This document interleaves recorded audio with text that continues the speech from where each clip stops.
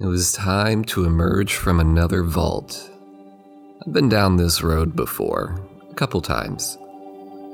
The Capital Wasteland, the Mojave, the Commonwealth.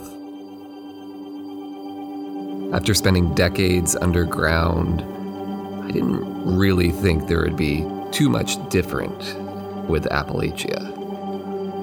I mean, yeah, the bombs weren't dropping in West Virginia, but I knew that there would probably be some sort of desolate wasteland before me as I walked up to the vault door.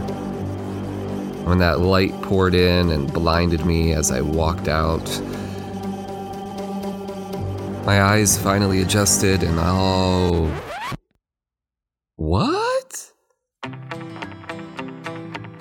Okay, well, this wasn't the desolate wasteland I was expecting. This was a lot prettier. The trees, first of all, had leaves. You know how much I love leaves on my trees. It was clearly autumn, too, because they were changing color and they were spectacular. The tricentennial signage, it's still standing, and it still has bright, vibrant colors. It wasn't blasted away by some nuclear explosion. Oh man, Appalachia is basically untouched.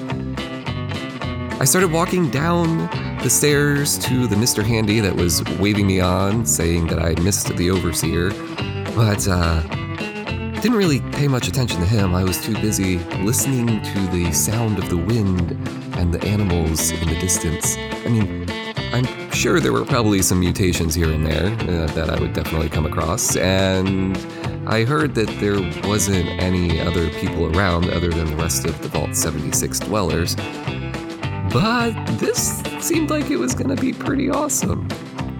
All right, I think I could do this. I think I can help rebuild Appalachia.